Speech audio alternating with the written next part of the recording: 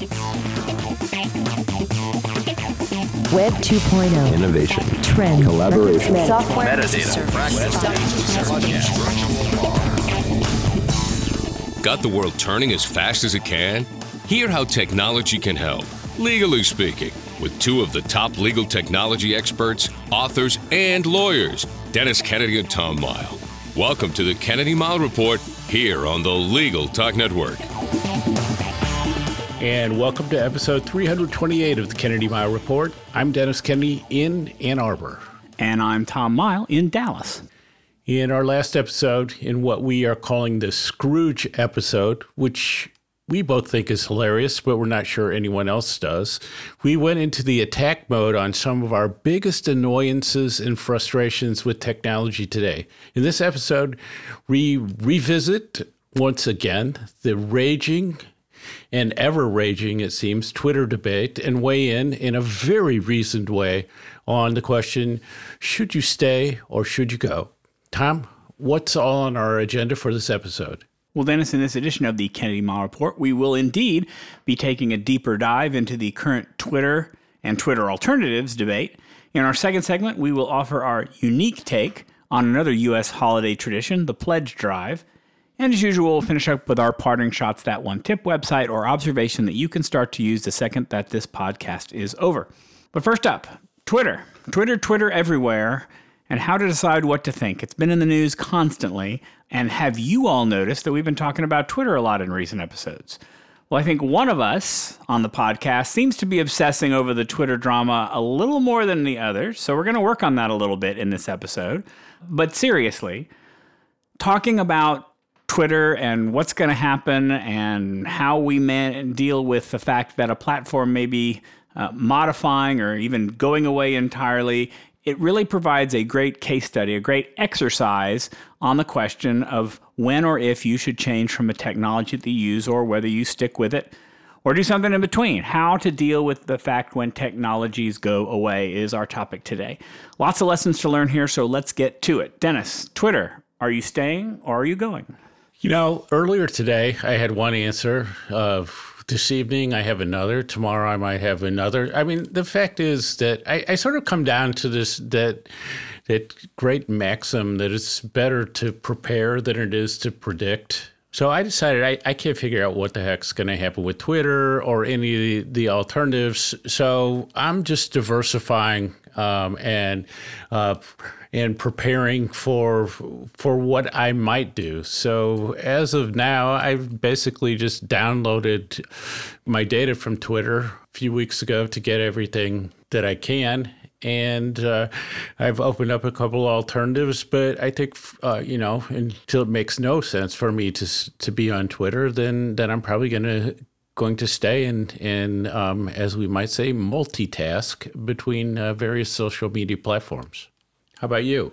I will say, before we really get into this, I do still want to dig in a little bit about why we're discussing this for like the third time on the podcast in maybe the last 3 episodes, because I think one of us is having real issues with the possibility of having to leave Twitter, the one who is tweeting many, many, many, many more times a day than the others. I think there's somewhat of an emotional investment that has taken root here. I will not say which one of us it is. And how does that make you feel, Tom?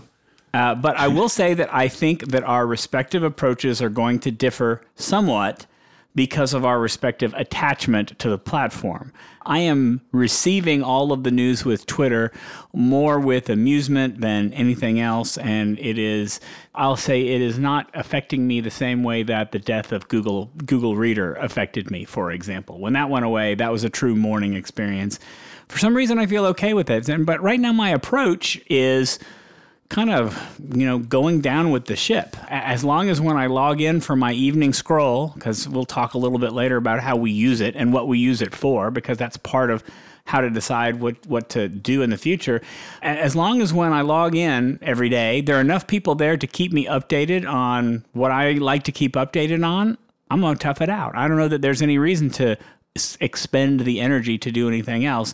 Once I feel that Twitter can't even reach that low bar, I mean, that's when I'll think seriously about alternatives. Now, I will say, as we are recording this today, the news is coming out that Twitter is planning to force all users to opt into advertising and to turn on location all the time so they can sell location data.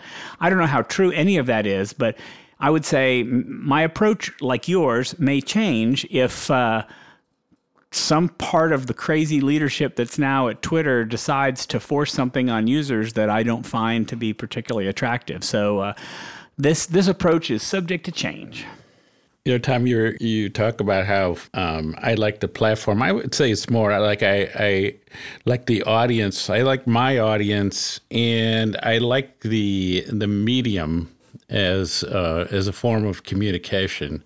I always use it for some, quasi newsy type uses. So it's more that audience and medium than the platform. And then I also have the use of, so there's people I communicate with, there's people I learn from, and then I also use it as a way to get information out about things I'm doing, like new episodes of podcasts, new blog posts, other things that I'm doing. And so it's a marketing channel of sorts. But yeah, I kind of, realized, Tom, I'm close to you. It's kind of like, well, as long as, when I go there, it's somehow still around and there's, like key parts of my audience there, then what the heck, right? But it's that once we reach, if something truly distasteful happens and you start to, the people that you're following, all drop off, then it'll be like other things that, social media and other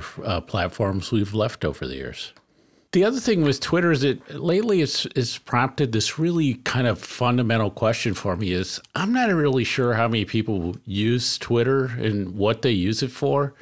Like I see people tweeting away, and I really noticed this during the election. I'm like, why are these people kind of frantically, expressing political opinions to like an audience that totally agrees with them and isn't even going to have an impact on one vote? And I think if you're out in what I'll euphemistically call the real world and you're talking to people, it is actually really rare that I find somebody who uses Twitter. So it does feel like this totally niche thing that what's happened over the last month or two has made me realize what a small space it actually is in the whole big picture of how the world exists. I totally agree, but I think it's interesting that the number of alleged users, I think they call it the monetizable daily active users, the DAU, they're estimating somewhere between 200 and 250 million daily users, which is not a small number. I mean, it's not anywhere close to the billions of users that Facebook at least had, if they don't still have it. They always had kind of the biggest numbers of most of the social media platforms, but 250 million, 200 million is not anything to sneeze at. So, I mean, my guess is most of our listeners don't use Twitter. Most of you who are listening to us right now don't use Twitter for any major purpose. That's going to be my guess. I would argue that most lawyers in general don't use Twitter.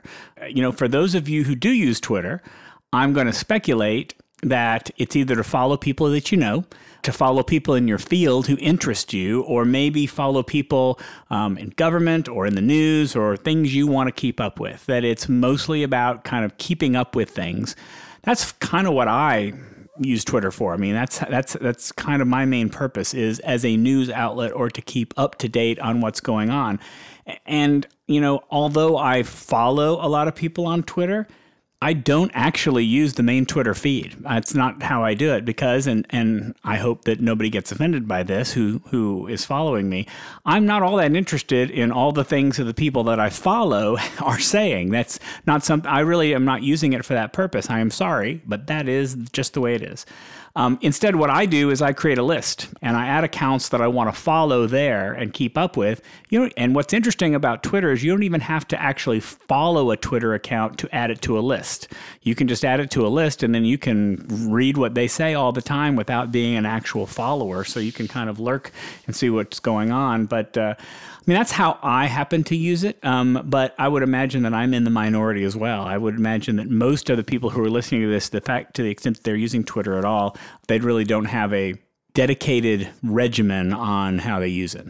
Well, and I just started a new Twitter account for something that I'm doing, and so at this point I'm barely following anyone, and when I go on there, I see that the Twitter is suggesting all these people for me to follow, and I realize, to my horror, as you would know, Tom, that is suggesting all this stuff that I can't even imagine wanting to see on Twitter. You know, like all these famous people and celebrity accounts and, you know, all these sorts of things. And I realized that instead of having this sort of curated list that I see things come in and there's stuff I'm interested in from people I want to learn more from, that I think a lot of people who use Twitter are just getting this whole fire hose of, you know, algorithm selected stuff, you know, peppered, you know, I guess seasoned with ads. And so that's a completely different experience than mine. Like last night, for some reason, my Twitter feed started having it was basically every fourth tweet that I saw was an ad. So it was a promoted tweet. And that wasn't my experience the day before. By the time I went through the feed and caught up, I was ready to drop Twitter right then.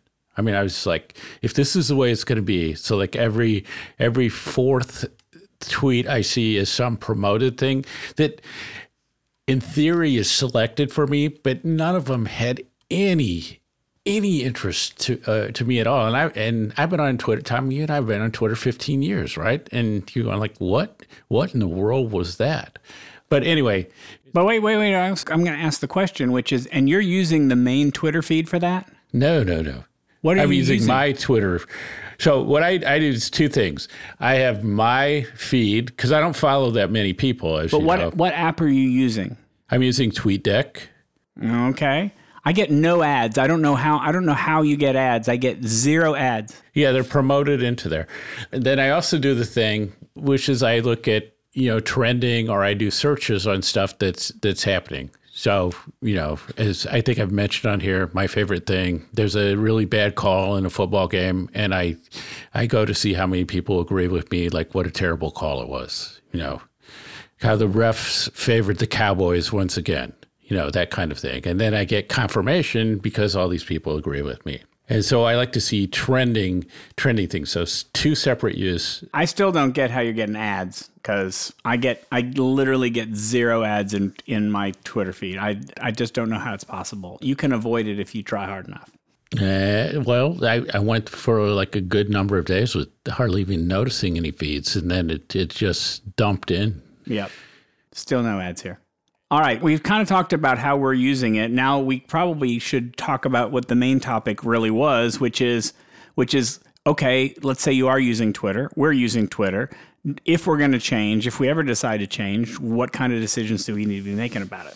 Yeah, so I think it really does come down to like understanding it's jobs to be done again, you know. So what have you hired Twitter to do, and getting the more precise you can be about that, then you can start to make decisions about whether you want to stay or want to go. And we've kind of alluded to how we do things in different ways. And then I think it really does come down to, like, once you've specified what it is that you're using Twitter or any technology for that you've used for a long time, and you really understand what it's doing for you, then I think you just, you know, you're taking a piece of paper, believe it or not, and you're drawing a line down the middle. And on one side you say, here's what I lose if I leave Twitter, and here's what I gain by leaving Twitter. And then I also say, here's what I lose if I stay, and here's what I gain if I stay. And then you kind of start to weigh those things and line them up. And that's gonna, I hate to make it seem that simple, but to me it's really sort of that simple. Well, but I think that the exercise you just described is the should I stay or should I go exercise. That's what do I lose and what do I gain? It helps you make a decision about whether or not you're going to stay any place, whether it's Twitter or something else. For me, the main question is going to be, if I decide to go, where can I get what I usually have, what I have right now, where can I get that anywhere else? What offers the alternatives for me, which is usually where the problems start happening, especially around Twitter.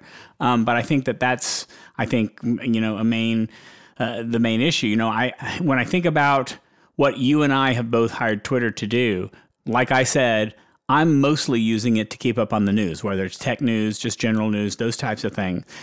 I would like to believe that Twitter is good for building an audience and building a community, but it just hasn't worked out for me in the same way. Or maybe I just haven't put in the time to make it work. Or maybe the idea of an audience or community is more like 10 people or 50 people, and that's all it is. But I will say, here's my prime example. How many years have we been using Twitter where you and I have wanted to query our followers, to crowdsource a question where we've asked for responses, and we either get 0 responses or we get responses for the same 4 or 5 people every single time. And it's just those 4 or 5 people. And it feels like we only have 4 or 5 followers. So my personal opinion is I think it's a lousy tool for audience building. I think it's a megaphone. You say stuff and people consume it. And then if you want to talk to somebody else, you can talk in private messages with each other. But I don't really buy it that much as an audience building tool. Right. There's a big echo chamber factor. And as I've maybe I not quite said this as clearly as I might, but one of the reasons I like Twitter is that as a medium and as a way of writing, I just really enjoy it. Like no matter how many people read it or not. And so that plays a factor. But creating community, big marketing success, it's not a great community tool. It's not a discussion tool. I hate those threaded tweets, or tweet storms, all that sort of stuff. It's just that there are a lot of problems, but the things that it does do, I like. And as you said, Tom, your question about so if we decide to leave, what are we going to do? Actually takes us to the second segment, doesn't it? I think it does. And if that's the case, and if we're ready to talk about that, we're not going to talk about it quite right now. We are going to take a quick break from a word from our sponsors. We'll be right back. Contract automation isn't a trend. It's a strategic imperative. Though big players in the e-sign world will make you believe implementing it will cost you big bucks and more than a few headaches, it doesn't have to be that way. DocuBee is an easy-to-onboard, full suite of products that includes e-signature, brilliant workflow capabilities, and AI contract automation, at nearly half the price of those out-of-touch behemoths. The one thing DocuBee doesn't automate? Their customer service. Visit get.docubee.com/contracts to set up a call with a real live person. DocuBee will be with you every step of the way. Get Civil, and you get a fast, custom-built website that looks great, brings you clients, and drops them right into your firm's systems. Civil partners perfectly with small firms by building the fastest sites in legal, handling digital marketing, enhancing your leads, and providing transparent analytics. They're civil to your other tech, too. Civil websites integrate with all legal case management systems, including Clio, Smokeball, MyCase, and Lawmatics. Get a free site audit with a no-obligation 15-minute demo about what Civil can do for your website. GetCivil.com. That's GetCiville.com. All rise with Civil. And we are back. Tom, let's look into the actual options that people like us are starting to consider. Well, I mean, the first one that you and I are sort of doing, I'm certainly doing it, which is the let it ride and do nothing.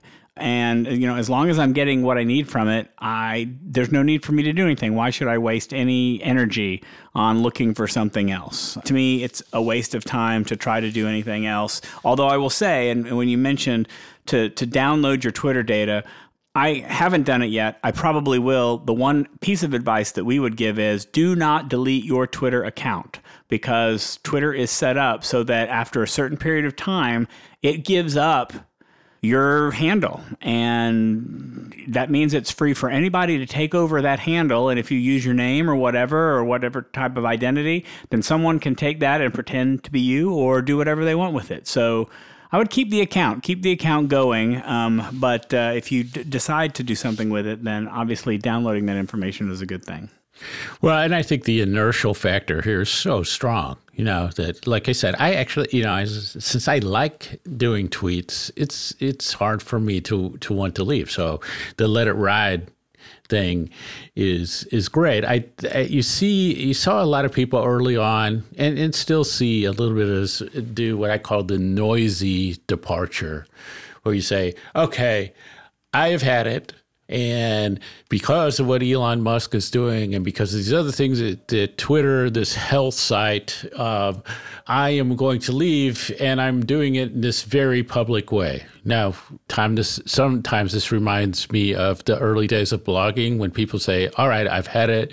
I'm never blogging again. And then 2 weeks later, they're blogging away. And so Twitter, you get a little bit of that. But I think you do. There are points for people where you say, and tonight it's kind of this Twitter blue thing where people say, look, I'm okay with kind of letting it ride and seeing where everything falls out, but I'm not okay with even spending the $2 or $8 for Twitter Blue or some kind of pay per pound. I'm not going to put my money, however small it is, into all these shenanigans. So you do see the leaving, and then I think there's sort of two places, Tom, but I'm interested in what you're seeing as well, that people are doing when they leave, and that people are experimenting with. And to me, that's Mastodon and Post. I don't know if you would agree with that, Tom, or what are you seeing out there? Well, my first word on noisy leaving, I think that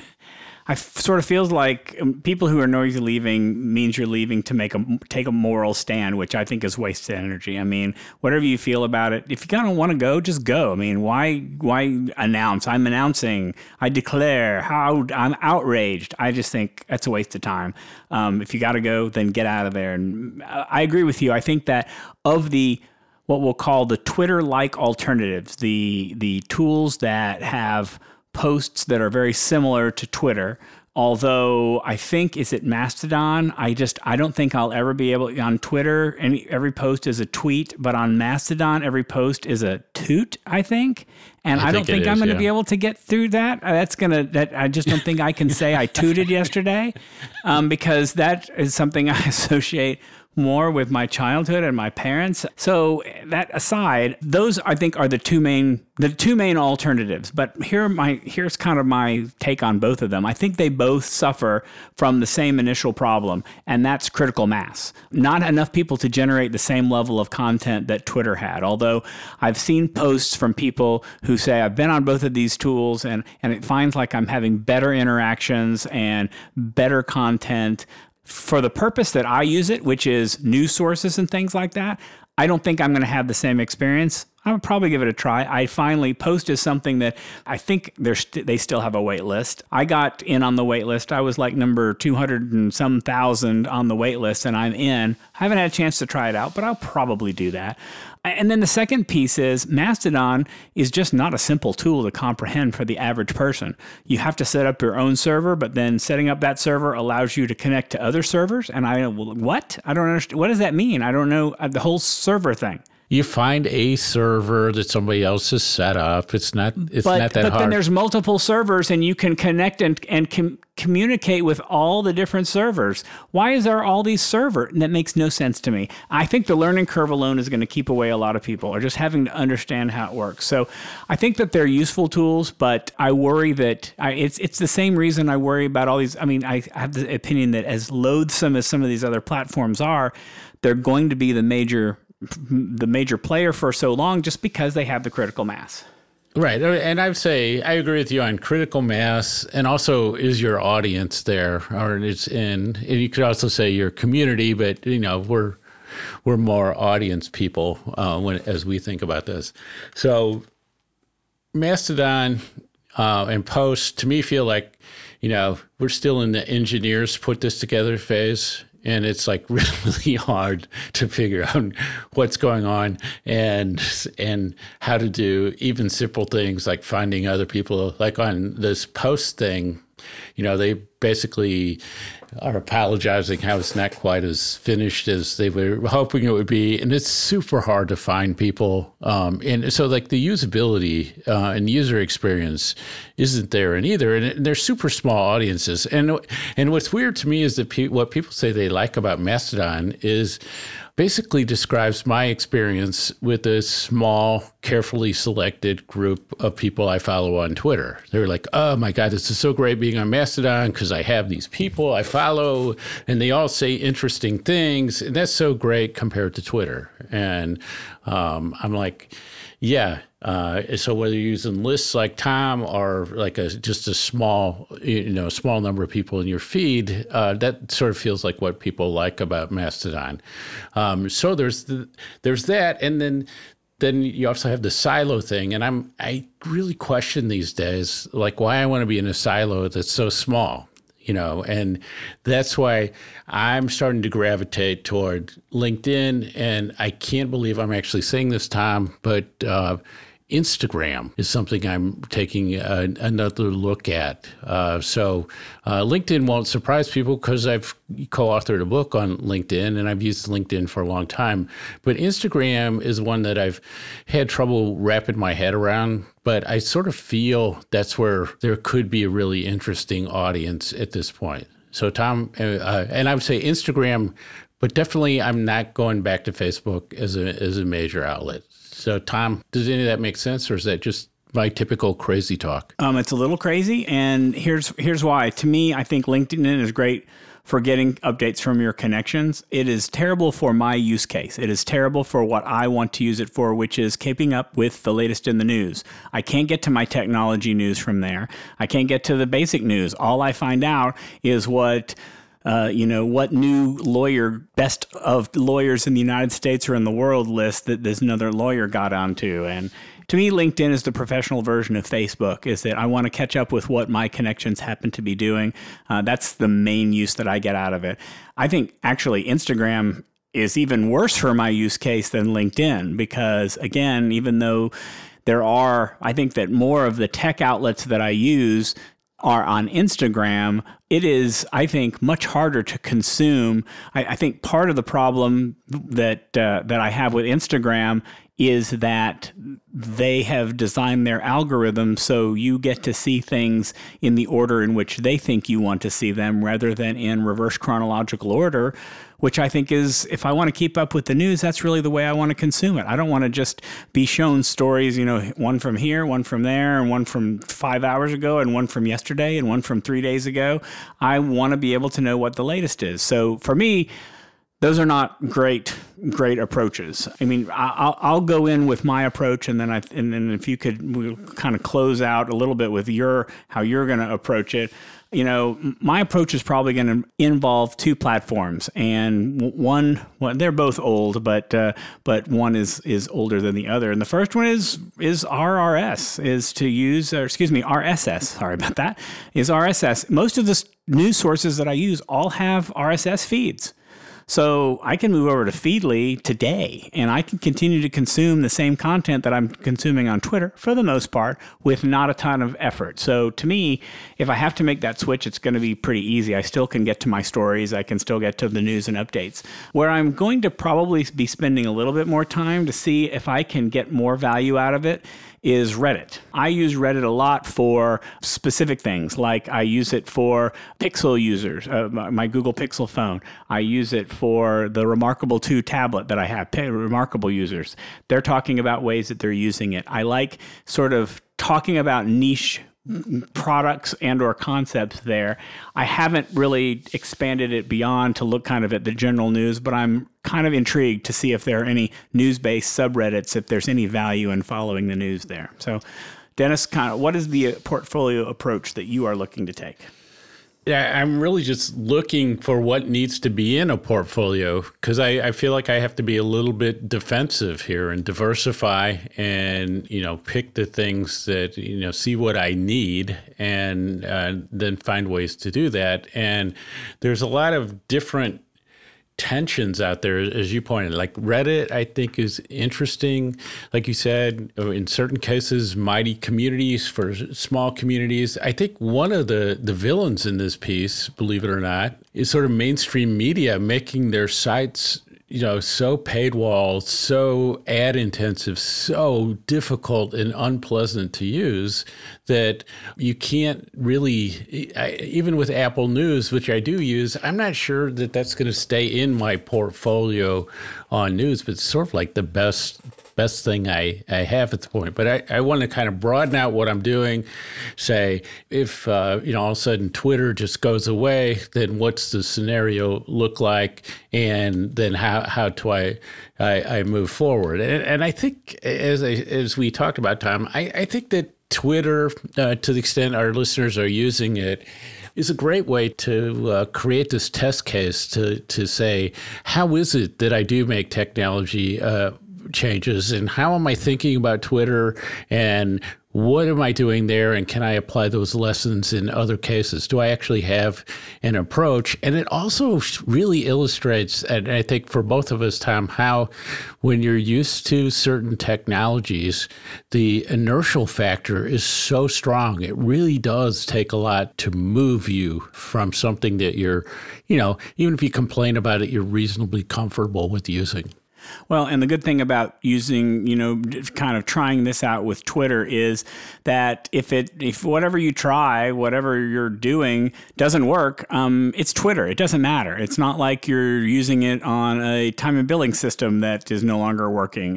It allows you to have some good lessons learned and hopefully make you more prepared for when the decision is a little bit more important. All right. Well, that's it for Twitter until maybe in the next podcast that Dennis wants to talk about it. But until then, before we move on to our next segment, let's take a quick break for a message from our sponsors. Delegate out those tasks that take up your time. Staffy can help you with your legal, administrative, marketing, and even client-facing workload. Hiring Staffy's top-notch bilingual virtual staff means Staffy does the recruiting, hiring, and training for you. Then, if you need a change, Staffy handles it. You get to concentrate on your strategic work. Schedule a free consultation at staffy.cc. That's STAFI.cc and get $500 off with code HAPPY24. A website from Civil fills your new client pipeline. Prospects find you through powerful SEO, and smart intake forms make it easy to integrate with Clio, Smokeball, Lawmatics, and MyCase. Never lose another lead. Get your Civil bundle. Website, SEO, content marketing, and Google Business Profile Management free for 60 days from the legal industry's best end-to-end lead generation platform. Book your demo at getcivil.com. That's GetCiville.com. And now let's get back to the Kennedy Mile Report. I'm Tom Mile. And I'm Dennis Kennedy. So lately, with Black Friday, Cyber Monday, Giving Tuesday, PBS pledge drives, and so many emails asking for donations and wanting me to buy 2 for 1 and all these other things. I feel that everybody wants our money and our support.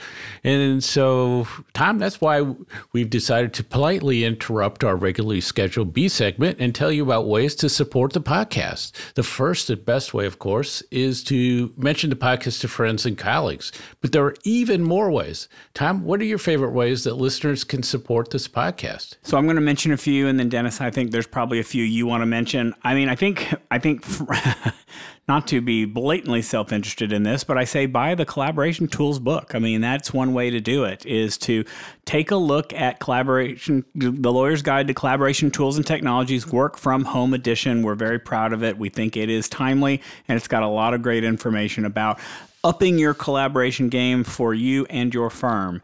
When it comes to the podcast itself, the Legal Talk Network and the podcast are always looking for sponsors. So we'll never turn sponsorship down. So if you're interested in sponsoring the podcast, please let us know. We'll put you in touch with the right people. But then when it comes to the podcast itself, what topics do you want to hear? What's interesting to you? We try to talk about the latest. We try to talk about topics that lawyers technology topics that lawyers may not read about that often, may not come in contact with, but are there topics that you find interesting that we're just not covering? We'd love to know about that. Along with that, although I mention this on every single podcast, there is a phone number to dial. We love to have questions for our B segment. We love to get questions and answer them. We haven't had one in a while. So I'm saying go ahead and you'll get that number at the end of the podcast. Call us, leave us a voicemail. We'd love to answer your question or just respond to whatever it is that you have to say for our B segment. You can always rate the podcast. There are ratings in iTunes. There's ratings in other places as well. Having a good rating helps bring us closer to the top, helps find more followers, helps more people find the podcast. So that helps. We talked about social media a lot in this podcast, but that's another way to do it, to promote it, is to, every now and again, we get tweets after a new episode comes out where someone said, I listened to the podcast and I found that it was particularly interesting. Now, obviously, I'd rather not have you do a post that said, I listened to the podcast and it was a pile of garbage. But maybe all publicity is good publicity, to paraphrase it. But that said, we'd rather not have you say that on social media. We want you to actually enjoy the podcast to make you want to say something on social media. At this point, though, I'm just kind of blabbing all over the place. So I'm going to stop for a minute and turn it over to Dennis and say, Dennis, what am I missing? What other ways are there to help support the podcast? Well, I want to talk about the mentioning podcasts on social media. So Legal Talk Network and both Tom and I do tweet and post on LinkedIn and do other things about the podcast. And we really like it when you like those posts. We really like it. But what we love is when you retweet the posts, because that amplifies the message and helps us build audience. And I've been surprised over the years, and especially recently, how people don't really understand that retweeting and sharing and the power of that. So if that's not something you do, consider doing that. Tom and I will put together a list for you, and maybe do something on the show page. But there's also a lot of charities, from Girls Who Code to Access to Justice, where people are doing things with technology in the legal space, and others that, if you think if you are so inclined and are looking for charities, those are things that we like, and that would be like a great, if we motivated you, that would be great for us. Other thing, apply some of the advice we give in the episodes and just let us know how it worked. And just feedback in general is great. And then you can support us on our individual projects. So whether it's the Collaboration Tools book, I'm doing a new column on Legal Tech Hub. I have a new website I'm doing called the Law Department Innovation Library. So just kind of look for our individual projects and support them that way. But those are some of the ways that you can support the podcast. And you're a great, creative, imaginative audience. I'm sure you can think of even more. Now it's time for our parting shots. That one tip, website, or observation you can use the second this podcast ends. Tom, take it away. So I've got two. One is a quick one. I'm sort of surprised that we haven't talked about this on the podcast yet, but I imagine we'll be talking about it later, and that's ChatGPT, because I see this more than any other AI tool to date. I see more mainstream news services talking about ChatGPT and just sort of the interesting and amazing things that it can do. We'll put a link in the show notes. Essentially, it will create text for you based on whatever you ask it to create. So, I went in and I asked it to create write a poem based on the Senate runoff in Georgia. And it thought for a while, and it brought me back a poem that didn't completely rhyme, but it was on point, and it discussed the candidates, and I was very impressed on what it can do. So we'll talk about this more, I'm thinking, in another podcast, because I think this is the next evolution of how smart AI can be. But you can take a look at it right now, and you can look at it for free and use it. It's really interesting. The one that I will spend a little bit more time talking about is my personal tip for technology this week. I had a very, very long spreadsheet that had a lot of hyperlinks in it. It was that they had put the text names of laws, it was a list of laws that instead of having the URL, which is really what I want to be able to give to my client, it just has the text instead. And I thought, how can I don't want to go through all 600 of these and click on them and copy and paste the URL and put it into a document. So I went out and looked, and sure enough, there is a way to extract a URL from a hyperlink in Excel by writing a little code within Excel. It's very easy to do. And once you do that, you can copy and paste that code across every cell in your spreadsheet, and you can instantly extract them in seconds, which just made it so much easier for me. So if you have, this may be a particularly unique use case for you, but if you happen to have a spreadsheet that's got a lot of hyperlinks in it and you want to convert them so you can get the URLs, this link will help you do that. Dennis. Well, two things about ChatGPT. So one is we will definitely be talking about it in our end of the year, our traditional end of the year wrap-up show, which will be in the next episode. And that poem that you asked it to write is probably the weirdest use case I've ever heard for GPT. Oh, that's the most normal one that I've heard. I've heard so many other ones. So I have two quick ones. And so one comes from a site that I mentioned before called Humble Dollar, and it's called the 2-Minute Checkup. And so at the end of the year, you're always thinking, like, where am I at financially, my retirement? Am I spending too much money? All this sort of thing. This is like this great little thing that you fill out, little quiz you fill out, and it's called the 2-Minute Checkup. And you fill out some things, and it sort of gives you, it's almost like a ChatGPT experience where it just generates these results that says, oh, you could save a little more, or these expenses are good, or, those sorts of things, and just lays out, here's where you are in relationship to retirement. It's, some experts behind it. It's really nice, really simple. And then the other thing I do want to mention is that Tom and I wrote a post on the Law Technology Today blog where we just answered, I think it was like 10 questions, something like that, Tom, about our new book. And there's some great answers that we gave there, and really useful as an overview introduction to the book. And so that wraps it up for this edition of the Kennedy Miles Report. Thanks for joining us on the podcast. You can find show notes for this episode on the Legal Talk Network's page for the show. If you'd like what you hear, please subscribe to our podcast in iTunes or on the Legal Talk Network site, where you can find archives of all of our previous shows along with transcripts. If you'd like to get in touch with us, you can reach out to us on LinkedIn, or remember, you can give us a voicemail anytime. That voicemail number is 720-441-6820. So until the next podcast, I'm Tom Miles.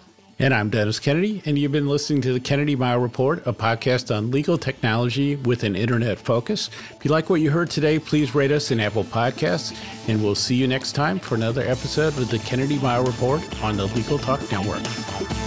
Thanks for listening to the Kennedy Miles Report. Check out Dennis and Tom's book, The Lawyer's Guide to Collaboration Tools and Technologies, Smart Ways to Work Together, from ABA Books or Amazon. And join us every other week for another edition of the Kennedy Miles Report, only on the Legal Talk Network.